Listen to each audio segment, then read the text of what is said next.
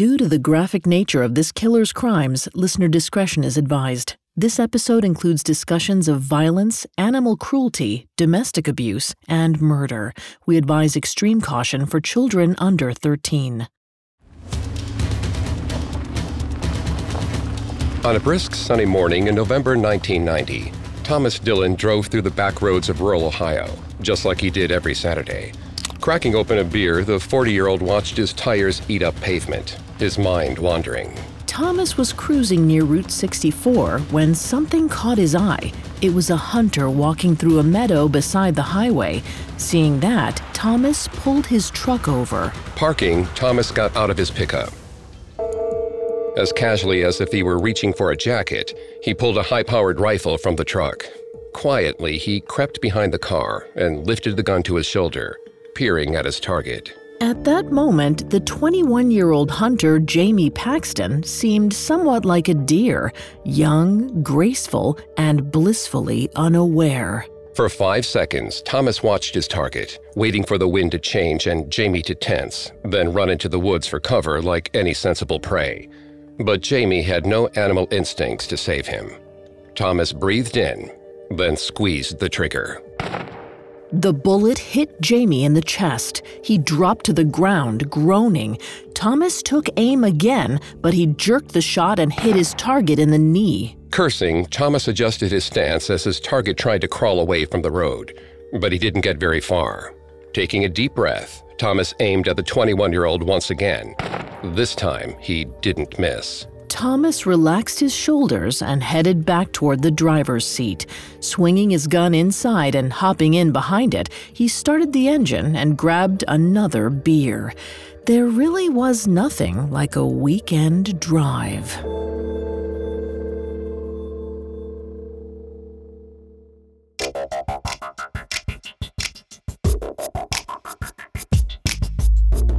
Hi, I'm Greg Polson. This is Serial Killers, a Spotify original from Parcast.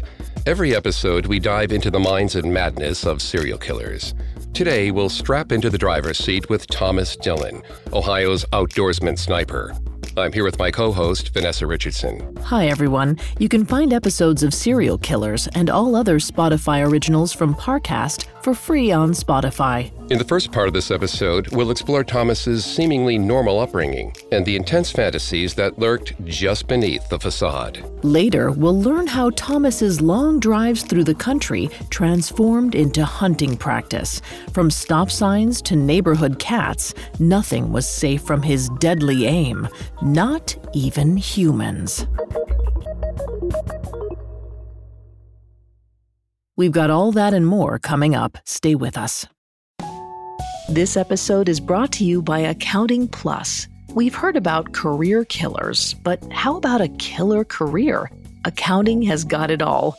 You'll have flexibility, great pay, and the kind of lifestyle you've always dreamed of. If that's not enough, you'll have the opportunity to make a difference by using your detective skills to investigate financial mysteries. Want in? Accounting Plus provides free resources that'll help guide you to a successful career in accounting and personal freedom. Do more. Live more. Visit joinaccountingplus.com.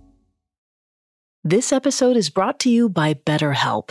Bottling everything up is never a good idea. It can have some terrible consequences. I mean, think about the subject matter we cover on our show.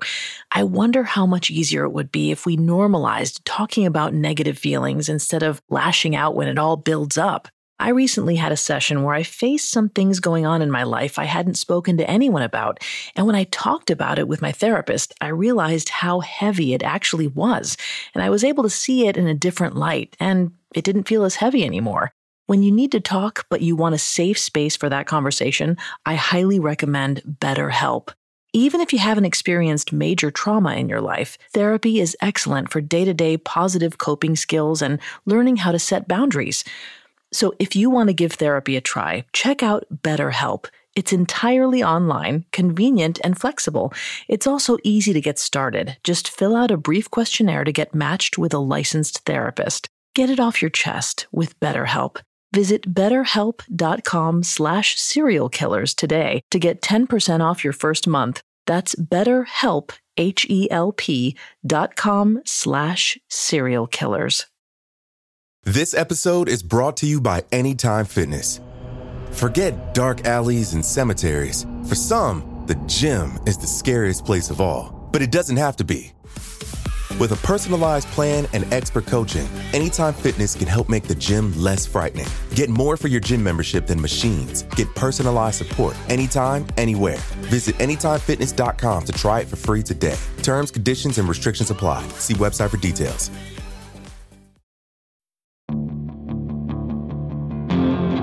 Since the dawn of time, mankind has straddled the threshold of prey and predator. From sharpened sticks to the bow and arrow and high-powered rifles, humans have used anything at their disposal to hunt animals for food and sport. There have always been predators with more speed, strength, and natural weapons of their own to keep us in check.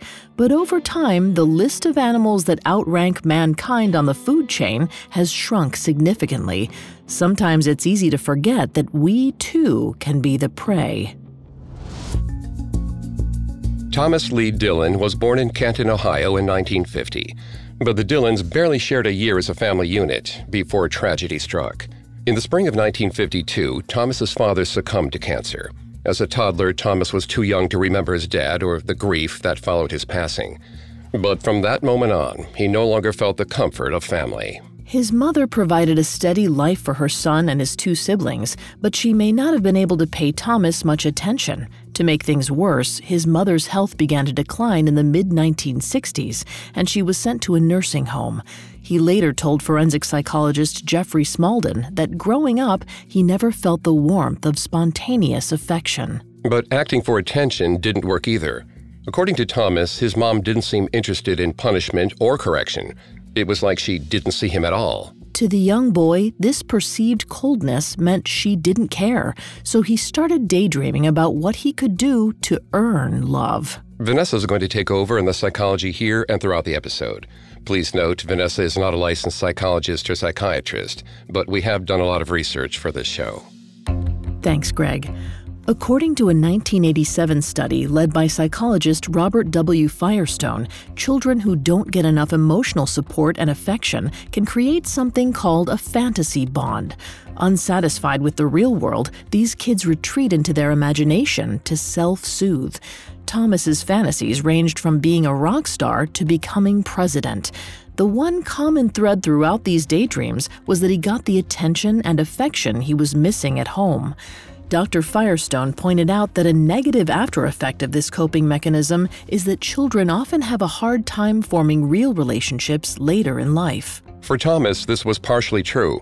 Throughout the late 1960s, he didn't get great grades at school, despite being described as smart and skipped class quite a lot. Perhaps because he was absent so often, people knew him as something of a loner. Though he stood on the edge of groups, participating just enough to be accepted, Thomas didn't especially want to connect with others. Despite his earlier cravings for attention, he preferred to be alone. Maybe he liked that it made him mysterious, unique. Even still, he did some things that made him just like everyone else. Hunting was a common pastime in Canton, so Thomas used it as a way to socialize with peers. But even among his friends, he was exceptionally dedicated. He fired so many practice rounds that he damaged his hearing. Despite his best efforts, however, he was only a mediocre marksman. But that didn't matter to him. In his mind, he was already a great hunter because he knew how to kill. Once, after shooting a groundhog, Thomas went to finish it off with a knife. As he cut the animal's throat, he got such an intense adrenaline rush that he started shaking. He felt powerful taking a life, and he started keeping count of the animals he killed on a calendar in his room. But hunting wasn't the only area in which Thomas considered himself an expert. During his high school years, he made a second calendar, but instead of tracking his hunting habits, he wrote the names of girls he had sex with. As graduation neared, Thomas got more comfortable using the town of Canton as his personal playground. He was known for driving around and shooting windows and traffic signs, and he loved the rush he felt getting away with something. Despite his reckless habits, Thomas graduated in 1968 with a college offer from Kent State University's Stark campus. He studied there briefly before transferring to Ohio State University, where he majored in journalism. In college, he continued his habit of avoiding close relationships, but wasn't a complete outcast. His classmates heard rumors about him shooting out of his car window, but that didn't sound like the mild-mannered Thomas they knew from class. That said, it was common knowledge that he had a large gun collection and often bragged about his hunting abilities. He also seemed interested in learning about serial killers and liked sharing gruesome hunting stories with anyone who'd listen. But to most, these were just odd quirks. Thomas seemed too quiet, too normal to be dangerous. It looked like Thomas was living an everyman's life, and for now, it benefited him to play along. It fed his ego to know that people underestimated him. After graduating in 1972, Thomas moved back to Canton to work for their water department. Around this time, he also met and fell for Catherine Elsass. The two married in 1978 and had a son soon after. All this added up to the following. By the time he was 30, Thomas Dillon had a degree, a good job, a house, and a family. It seemed like a success story, but apparently he thought otherwise. Just like when he was young, Thomas drifted into a fantasy world that put reality to shame. Frustrated, he took out his anger on his family. According to reporting by CNN, he beat Catherine and belittled his son. But it's likely that nobody outside the home had a clue what was going on. Everyone who knew them thought the Dillon family was close-knit. But Thomas wasn't satisfied with his life and eventually went looking for it beyond his marriage. It wasn't too long after the wedding that he started paying frequent visits to sex workers. However, it seems that even that didn't fulfill him, and so Thomas looked for an escape. On weekends, he hopped into his red pickup truck and took off into the rolling Ohio plains. Sipping beer, he'd cruise the back roads of farms and meadows and let his mind drift. As he sped along, Thomas imagined himself as a pitcher for the Cleveland Indians. Sometimes he was a soldier who saved his entire battalion. Other times he was a famous scientist who cured cancer. Filled with self-confidence and at times drunk, Thomas followed his impulses without hesitation on these long drives. Whenever the urge bubbled up, he got out of his car to shoot at stop signs or distant windows. He vandalized buildings and cars without a second thought, but even that didn't satisfy his reckless urges. We don't know exactly when, but at some point he started setting fires too. But eventually, Thomas had to drive back to his normal life, and every time he pulled into his driveway, he felt more frustrated. He missed the freedom of the open road, where he could do whatever he wanted. At the same time, he craved the admiration he received in his fantasies, so he decided to bring those fantasies to life. In 1980, the 30-year-old attended Stark County's Ohio Peace Officers Training. The program was for those who wanted to work in private security, as jail personnel or other potentially dangerous jobs. Not only did Thomas get to learn all about law enforcement, but the training fed his ego. In his mind, he was practically a police officer, which made him a hero of sorts. Around the same time he completed this program, Thomas marked the 500th animal on his death calendar. He boasted to old friends from high school, co-workers, and neighbors about his accomplishment, sure that they'd congratulate him. But Thomas's hunting made some of his friends uncomfortable. Not that he cared. By his mid-30s, he even shot at dogs and cats, including people's pets. It's likely that he'd been killing domestic animals for a long time, only now he didn't care who saw. Thomas even shot the pets of his neighbors. Once, a man complained to the police that Thomas killed his dog, but nothing seemed to come from it. That complaint wasn't the only disturbing story from around this time. One of his friends from high school, a fellow gun enthusiast named Richard Fry, had always been uneasy when Thomas shot pets, but there was a story he'd heard that unsettled him greatly. One day, while Thomas was in college, he was driving through Carroll County with a friend when he spotted a farmer a few hundred yards from the road. Thomas pulled over and took out his gun. His friend called out to Thomas, asking what he was doing, but his concentration couldn't be broken. After getting in position, he started shooting at the farmer. His friend yelled at him to stop, but Thomas only laughed. He said his pistol would never reach that far, and he was just having some fun. But that fun would later turn deadly. Coming up, Thomas finds a new kind of prey. They're role models, nurturers, and to many, the ultimate best friend. But what happens when Mommy Dearest has a dark side, one that's more criminal than caring? Find out in the Spotify original from Parcast, Malicious Moms. Hi, I'm Vanessa Richardson, host of Malicious Moms. Every Sunday on Spotify, join me for a closer look at the moms who took their maternal instincts to illegal extremes. A beloved actress who would do anything for her child. A jilted ex who used her kids to take deadly revenge. Plus, a wife, a mistress, and an altercation with an axe you have to hear to believe. In this Parcast collection, learn the dire lengths some women went to help their children and how others used motherhood to carry out their misdeeds. Sometimes true crime can be a real mother. Follow Malicious Moms free and only on Spotify. This episode is brought to you by Accounting Plus. We've heard about career killers, but how about a killer career? Accounting has got it all. You'll have flexibility, great pay, and the kind of lifestyle you've always dreamed of. If that's not enough, you'll have the opportunity to make a difference by using your detective skills to investigate financial mysteries. Want in? Accounting Plus provides free resources that'll help guide you to a successful career in accounting and personal freedom. Do more. Live more. Visit joinaccountingplus.com. Now back to the story. By 1989, 39-year-old Thomas Dillon seemed like a fairly ordinary person to pretty much everyone he met. But beneath the surface, he was a remorseless hunter with a deadly fixation on praise and attention. On Saturday, April 1st, 1989, Thomas loaded his red pickup with some guns and beer, just like every weekend. He hit the road, leaving his wife and son in the dust.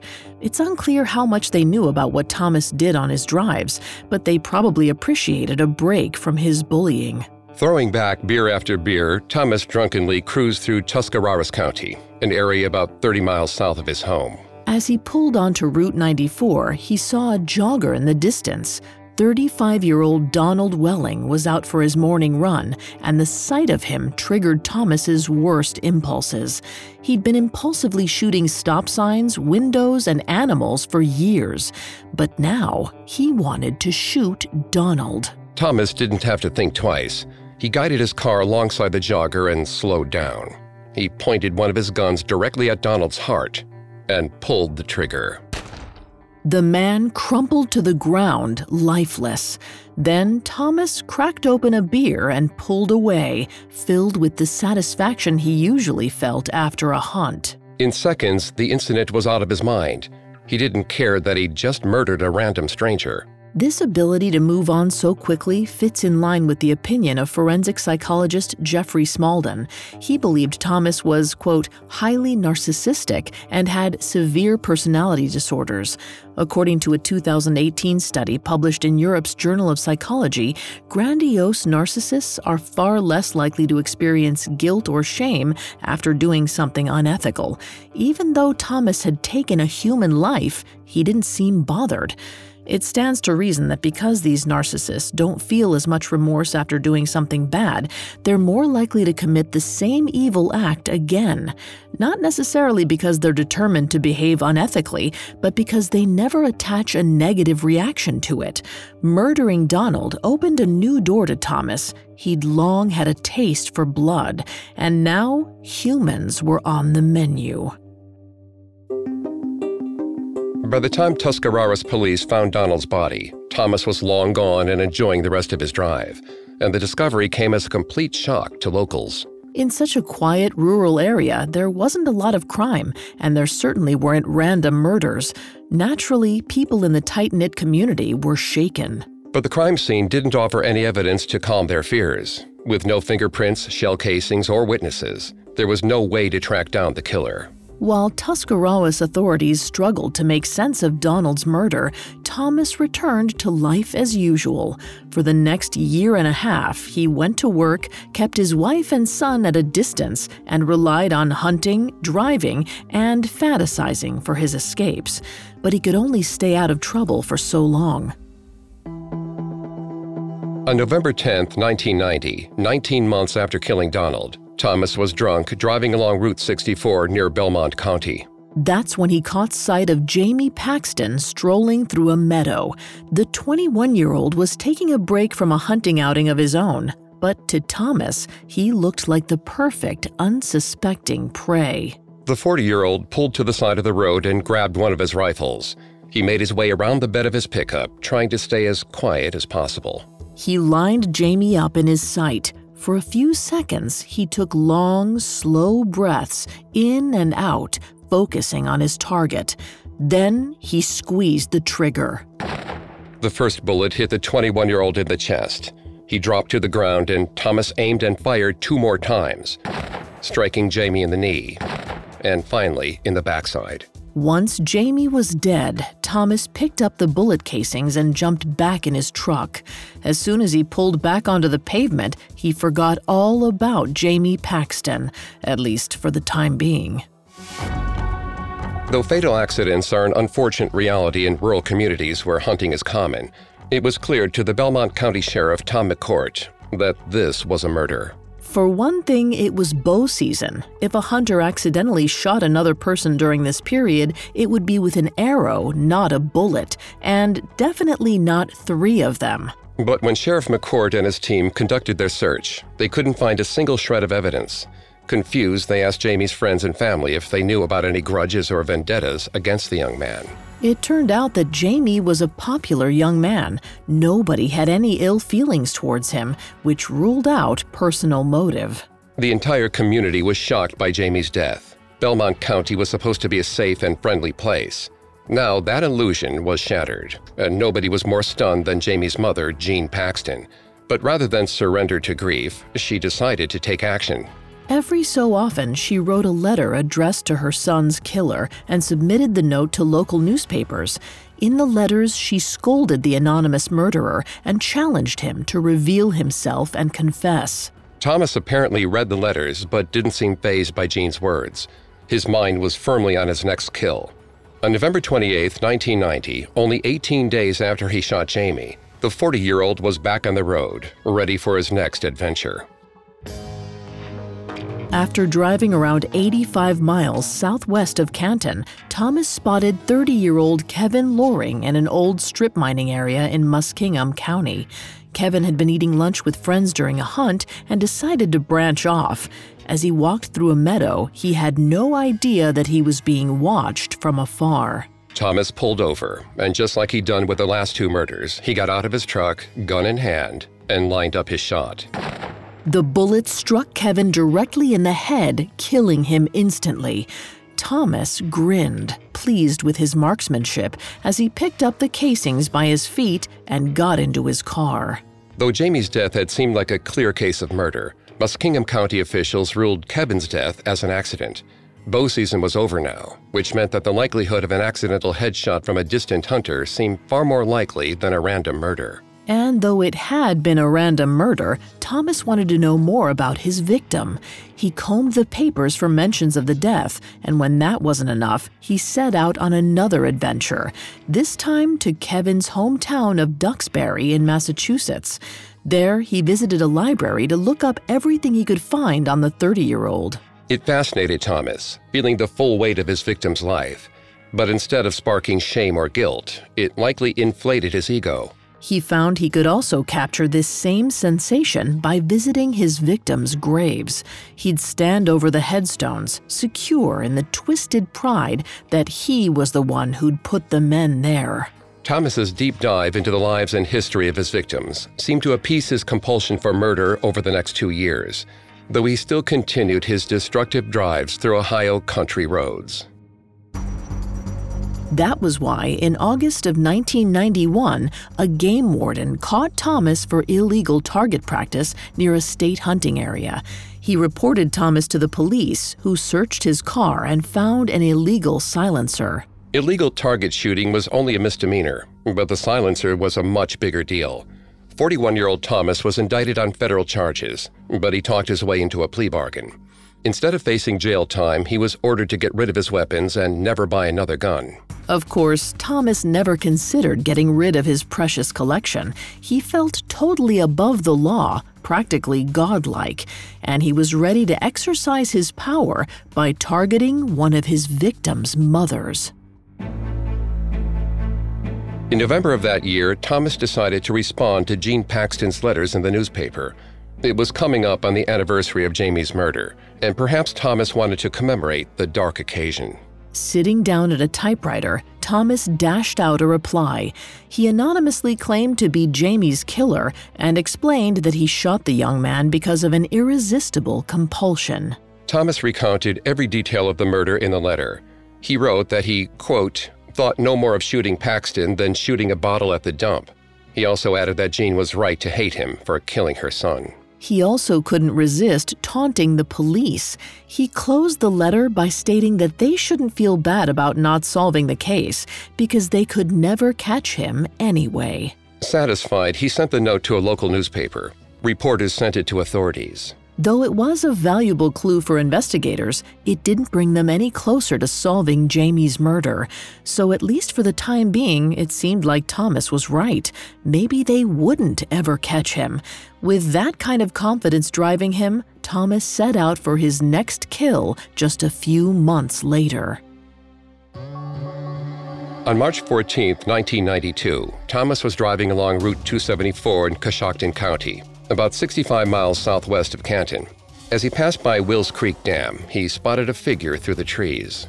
48-year-old Claude Hawkins often went to Wills Creek for early fishing after his overnight shift at a local glass manufacturer. As he stood on the banks that March morning, nothing seemed out of the ordinary.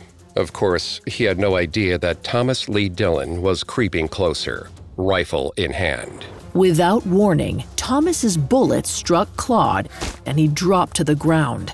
Confident in his hunting skills, Thomas didn't wait around to check for a pulse. He already knew that the man was dead. What Thomas didn't know was that Wills Creek Dam was actually on federal property. This meant that instead of local police investigating the murder, that duty would fall on the FBI, and they were determined to get their man. Coming up, Thomas goes from hunter to hunted. This episode is brought to you by Anytime Fitness. Forget dark alleys and cemeteries. For some, the gym is the scariest place of all, but it doesn't have to be. With a personalized plan and expert coaching, Anytime Fitness can help make the gym less frightening. Get more for your gym membership than machines. Get personalized support anytime, anywhere. Visit AnytimeFitness.com to try it for free today. Terms, conditions, and restrictions apply. See website for details. Now back to the story. Soon, federal agents arrived and swarmed the banks of Wills Creek, where Claude Hawkins' body was found. Armed with every resource, they picked apart the entire area, looking for bullet casings or other physical evidence. When the search came up empty, it was a signal to investigators that their culprit was careful, methodical. It also suggested that this probably wasn't their first murder. To prove this theory, agents carefully examined recent homicides in the area and found similarities between the deaths of Claude Hawkins, Donald Welling, and Jamie Paxton. The agents also learned of Kevin Loring's death, which had been considered a fatal hunting accident. After taking a closer look, they reopened the case as a murder. Because each county had investigated their own cases, this was the first time anyone had tied the 4 deaths together, and suddenly they could see the big picture. There was a serial killer hunting on the back roads of Ohio. The FBI organized a secret task force with police from the 3 Ohio counties to track the mystery sniper. With resources from several departments, plus federal and state police, the goal was to quietly investigate the case without spooking the killer into hiding. However, the task force still had a huge challenge ahead of them. Snipers are notoriously difficult to catch because they don't leave behind much evidence. If they're shooting long range, they never even approach the crime scene. Plus, these killers usually don't know their victims, so there are no feuds or vendettas to uncover. In other words, investigators had their work cut out for them. And as they were still fitting the first pieces of the puzzle together, Thomas struck again. On April 5, 1992, Thomas was driving along Route 83 in Belmont County, near where he shot Jamie Paxton, when he spotted 44-year-old Gary Bradley fishing. Just as he had done 4 times before, Thomas got out of his truck, took aim, and fired, killing Gary instantly. Then he got back behind the wheel and drove away. Despite the tragedy of another murder, the task force hoped that a fresh crime scene might provide some new evidence. But as usual, there was nothing to follow. They knew they would have to find a new approach if they wanted to catch their killer. Around this time, personality profilers from the FBI's Behavioral Science Unit arrived in Ohio. After studying each of the crimes and the letter Thomas had addressed to Gene Paxton, the experts assembled a psychological profile of their killer. They concluded that they were looking for a white male, gun enthusiast who loved the outdoors. Based on his choice to kill from far away, they determined that the murderer was intelligent but didn't like confrontation. He may not have had many friends and preferred to resolve personal problems in a cowardly fashion. They also speculated that his behavior was fueled by alcohol abuse and he may have been an arsonist. Though he had cleaned up physical evidence, Thomas failed to realize that his psychological fingerprints were all over his crime scenes. Using this information, the profilers made a list of behaviors this kind of person would have, which finally gave the police something to track. They reported that the killer would likely have a drinking problem and take pleasure in killing animals. They also concluded that he would enjoy vandalism, like shooting at cars and buildings, as well as setting fires. Amazingly, Thomas fit almost perfectly into the profile the FBI created.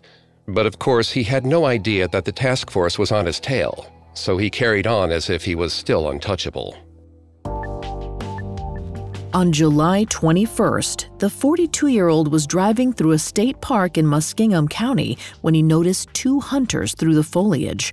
Thomas parked by the side of the road, picked up his rifle, and walked toward the men. Hearing something, one of the hunters turned around to see Thomas pointing a gun at them. Startled, he shouted at Thomas. This was likely the only time Thomas was confronted by his prey before he could kill. And just as the FBI profilers guessed, he couldn't handle it. He raced back to his red pickup and drove away, completely flustered. The hunters reported the incident to police, who relayed the story to the task force. It seemed likely to them that this cowardly man was the same person who'd killed their 5 victims. Now they had a physical description of the man and his vehicle. Finally, they were getting somewhere. But the progress wasn't enough. The physical description was helpful, but only if the public knew to be on the lookout for this man. And though investigators worried about scaring the killer into hiding, they knew they were at a dead end unless something changed. On August 11th, the task force held a press conference broadcast on TV stations across Ohio. They admitted that there was a serial killer on the loose and asked for help finding him. Then they read the psychological profile to everyone watching. It was a risky move, but a few weeks later, the gamble paid off. After hundreds of dead-end tips, the task force finally got some helpful information. On August 26th, Thomas's old friend Richard Fry called the task force hotline. He asked to meet with someone anonymously, somewhere secret. Later that day, Richard greeted an agent at a rest stop off Route 77. He told them about Thomas Dillon and how he set fires, shot at anything that moved, and otherwise fit every detail of the profile. He told them how he shot at pets and once shot towards a farmer in the field. Then he gave them a physical description of Thomas and his truck. Richard explained that he stopped spending time with Thomas in the early 80s.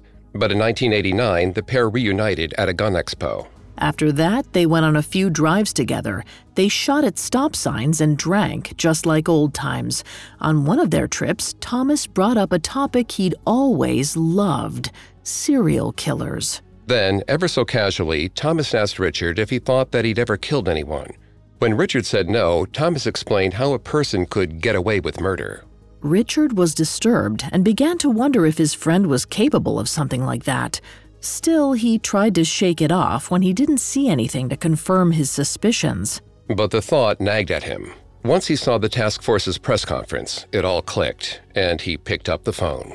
after listening to everything Richard had to say, investigators were sure Thomas Dillon was their man. Now they just had to prove it. Luckily, this step seemed like it might just be the easiest one of all.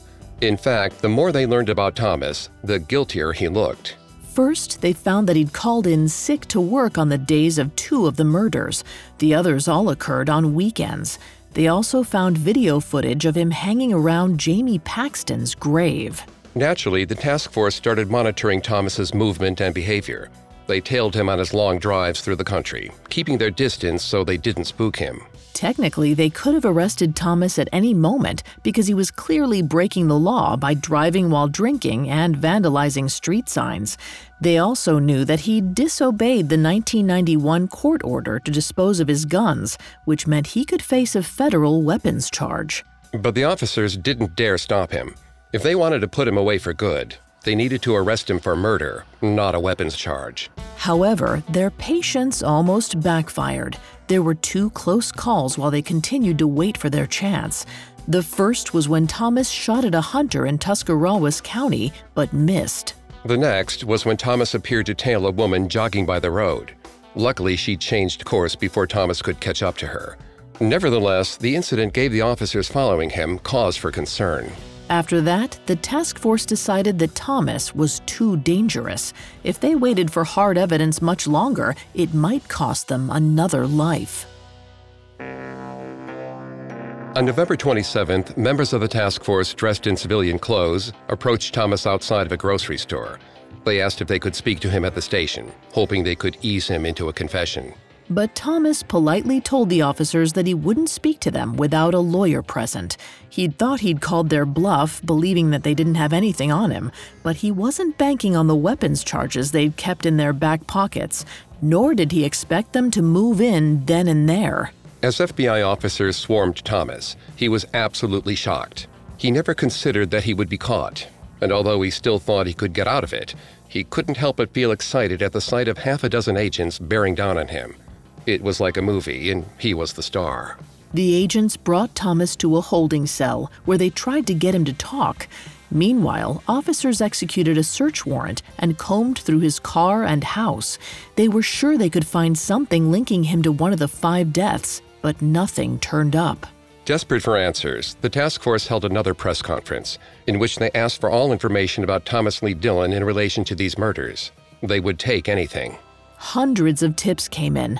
The most useful was from a man who purchased a gun from Thomas a few years earlier. The police realized it was possible that Thomas used the weapon to kill some of his victims. They took possession of the rifle and had it analyzed by the FBI laboratory. But they needed more than just the gun. They needed to prove the bullets inside the 2 men came from the gun. And to do that, they needed to find the bullet casings. Thomas had always retrieved the casings from his murders, but investigators hoped he wasn't so diligent when he didn't kill. One caller to the hotline claimed they saw Thomas shooting stop signs in a field a few years back. Time had passed and the location was vague, but it was their only hope. One agent went to the field with a metal detector and spent hours looking through the grass, hoping for a miracle. And finally, he got one. The agent found several casings right where the caller said they saw Thomas shooting. He took them back to the task force where they ran ballistics. To their great relief, the casings matched Thomas's gun and the bullets in Jamie and Donald. Though they could have charged him with these 2 deaths, the task force wanted justice for all of his victims. So they approached Thomas with a plea bargain. If he admitted to the other murders, they wouldn't pursue the death penalty. In June of 1993, he agreed to the deal. After that, it seems he couldn't wait to confess. He placed a call from jail to a local reporter and went on record confessing to the murders. He repeated over and over that he was crazy and wanted to kill. It was almost like Thomas was setting the stage for his own arrest and trial. He always wanted to be famous. Maybe he hoped this was how he finally earned notoriety. Throughout the official proceedings that July, Thomas couldn't stop smirking at the cameras, even when he was sentenced to 165 years in prison with no chance of parole. After the sentencing, a reporter interviewed Jean Paxton, who called Thomas a coward. The next night, Jean's phone rang. When she picked up, Thomas Dillon calmly greeted her like he was calling for business. Then her son's killer told her that she'd hurt his feelings. Jean was stunned, but she was sick of Thomas's twisted games. Instead of yelling or raising her voice, she explained to him the kind of person her son was. It was all she'd wanted to do. When she hung up the phone, it felt like a weight had been lifted from her shoulders. After years of writing letters, she finally got to speak to the man who killed her son. For the first time since Jamie's death, she felt like she could breathe. It seemed that something about her speech resonated with Thomas. He later said that out of all the murders, he only felt remorse over Jamie's death, because he didn't know how young he was. Once he was behind bars, Thomas spent his time calling and writing to various reporters trying to tell his story. He was desperate for the spotlight, but as time wore on and people moved on with their lives, Thomas's notoriety faded. He hadn't become a famous serial killer like Ted Bundy. He'd become an anonymous trash crew worker at the Southern Ohio Correctional Facility at Lucasville. The obscurity must have been infuriating for him. After 18 years in prison, death came for Thomas Dillon, as quiet and unexpected as a hunter stalking its prey. Thomas likely always imagined his death the same way he imagined his life, dramatic and colossal. He probably never imagined he'd slip away quietly, drearily. But that's what happened. At the age of 61, he died in the prison wing of the Ohio State University Medical Center in Columbus. For a man who always craved attention and notoriety, it was a lonely and obscure death, which, considering how many lives he ruined, feels poetic and just.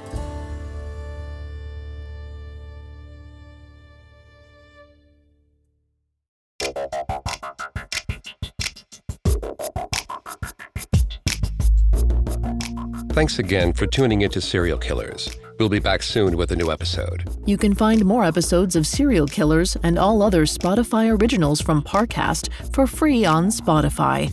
We'll see you next time.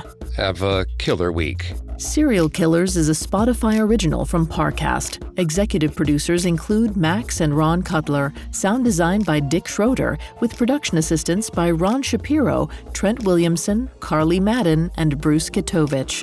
This episode of Serial Killers was written by Kit Fitzgerald, with writing assistance by Tony Goodman and Joel Callan, fact-checking by Claire Cronin, and research by Brian Petrus and Chelsea Wood. Serial Killers stars Greg Polson and Vanessa Richardson.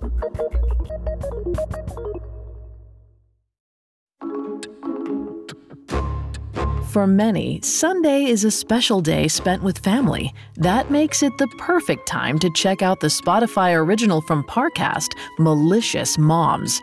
Hi, I'm Vanessa Richardson. Every Sunday in this Parcast collection, join me for an intimate look at the matriarchs who were far more criminal than caring. Warning, this isn't your mother's podcast. Follow Malicious Moms free and only on Spotify.